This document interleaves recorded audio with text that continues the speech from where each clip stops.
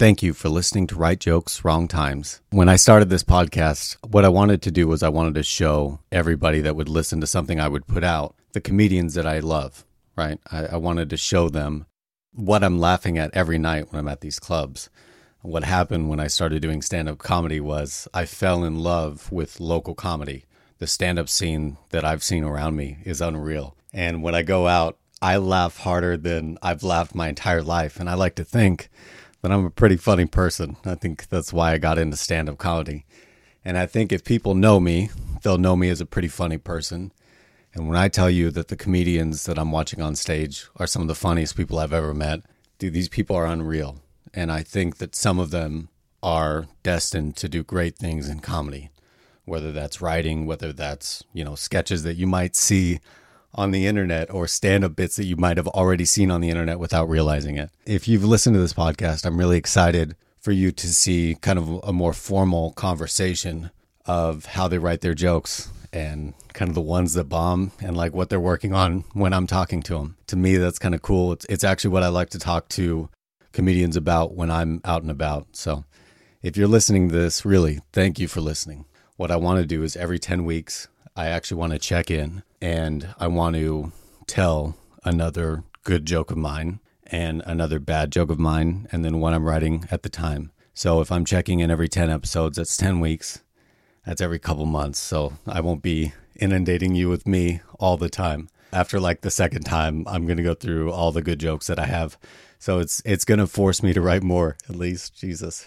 So without further ado, my first good joke that I wrote, I believe at least, was about Sour Patch Kids. And I actually wrote this probably when I was about 21. I had gotten married to my wife and we lived in Arizona. My favorite candy is Sour Patch Kids. And what we would do is my wife loves them as well. So we would sit there and we would eat Sour Patch Kids. And with every candy, I have like a particular flavor that I love. And obviously you associate like the flavor, I know like what color Skittles I love. Like I love the purple. I love the blue. Like if you eat them together, they're fucking incredible. The pink as well. With Sour Patch Kids, like orange Sour Patch Kids are my favorite by a mile. The rest suck ass. So my wife likes yellow. So we would I would stockpile a bunch of yellows and she would stockpile a bunch of oranges and we would trade these Sour Patch Kids. And like the second or third time we ever did it, I was like, this is weird that we're like segregating these kids and trading them. And like, just it kind of struck me as funny. So I wrote it down and I told a buddy at work and he laughed quite a bit. So it was just something that, I wrote a long time ago and it was kind of stuck in my mind. So when I started doing stand up, then I'm 28. I've told that joke, at that point to like various people as like a one-liner. And the one-liner that I had at the time was basically like, I think Sour Patch Kids teach you to be racist. And that's all I wrote. And the first time I delivered that joke, that's what I did. And so I went up and I said, I think Sour Patch Kids teach you to be racist. And people looked at me like, yeah. And I was like, oh shit, I didn't know you had to like keep going. I thought like people could connect the dots. So I had to like start writing there, right? I didn't know what to do. So I went home and I was like, all right, well, I got to try and tell this story, of what you just heard, of how my wife and I were trading Sour Patch Kids. And it ended up like becoming much more gimmicky. What happened was I ended up writing that joke and being comfortable with it, right? And so I started going to this joke writing class.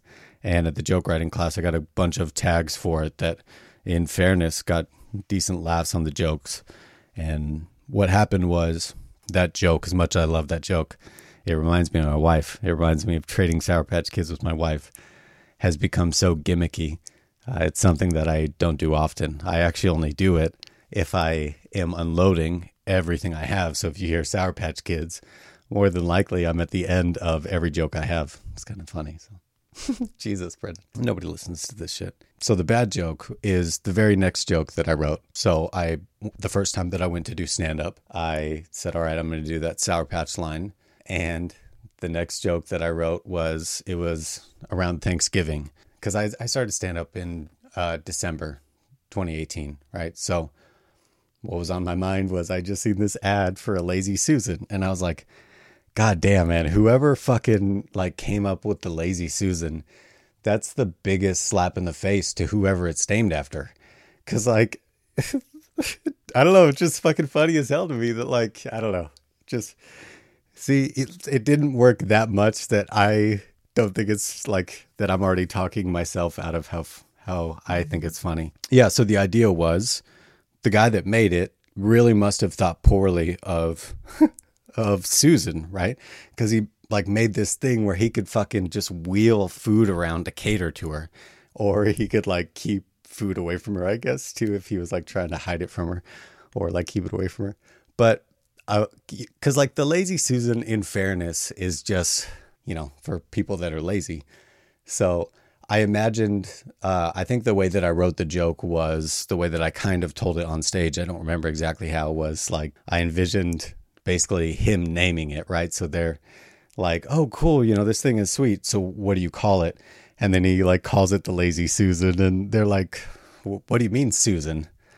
Like my sister Susan? Or, you know, just talking about who the fuck Susan is because they know Susan. But that would suck, man. That would suck to have something named after you. Like, what's his face? Santorum, right? Didn't he piss off?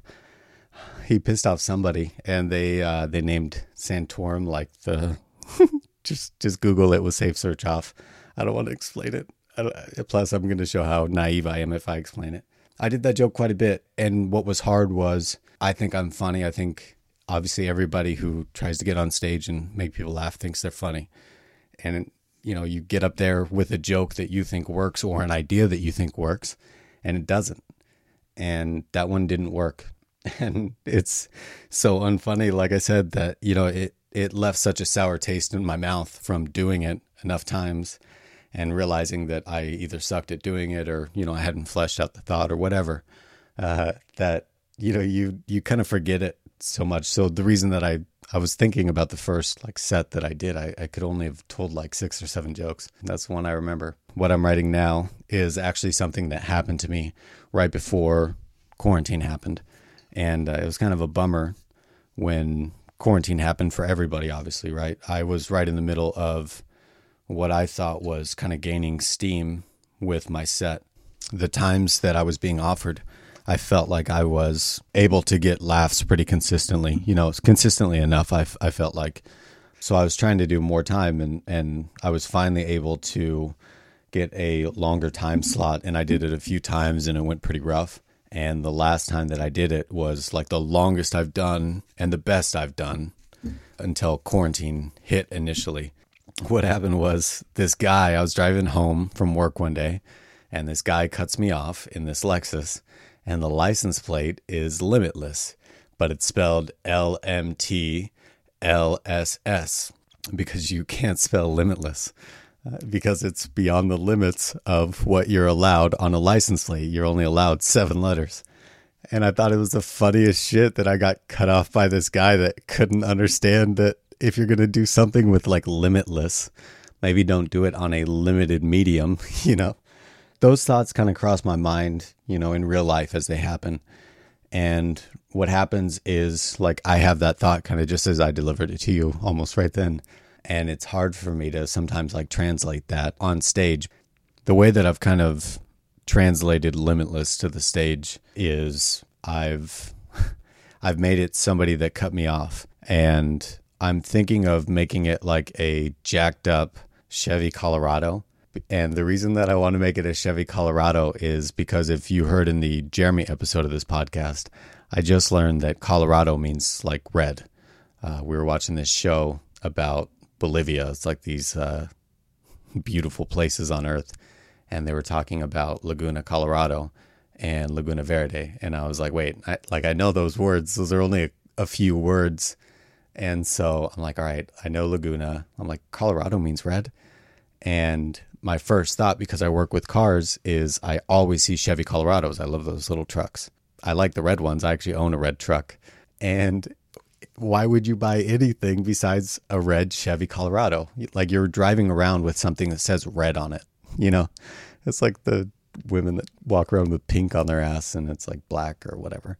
I want to make the person who cut me off as douchey as possible. The idea of somebody in a Colorado, which is a small size pickup, I would love to hype that up as like this Chevy Colorado that's like jacked up with truck nuts, and it's white. And like, why the fuck would you have a white Chevy Colorado? It means red. So I need to do that. What I want to do is I want to kind of play out the idea of that person going into the DMV and trying to get the limitless license plate. And they're just like oblivious that you're limited to 7 letters. So then they have to like cram it down, like, so I want the lady at the front to be like, well, sir, you're limited, to 7 letters. Every time I try to deliver that as an idea, it comes out really jumbled. I kind of step on my feet.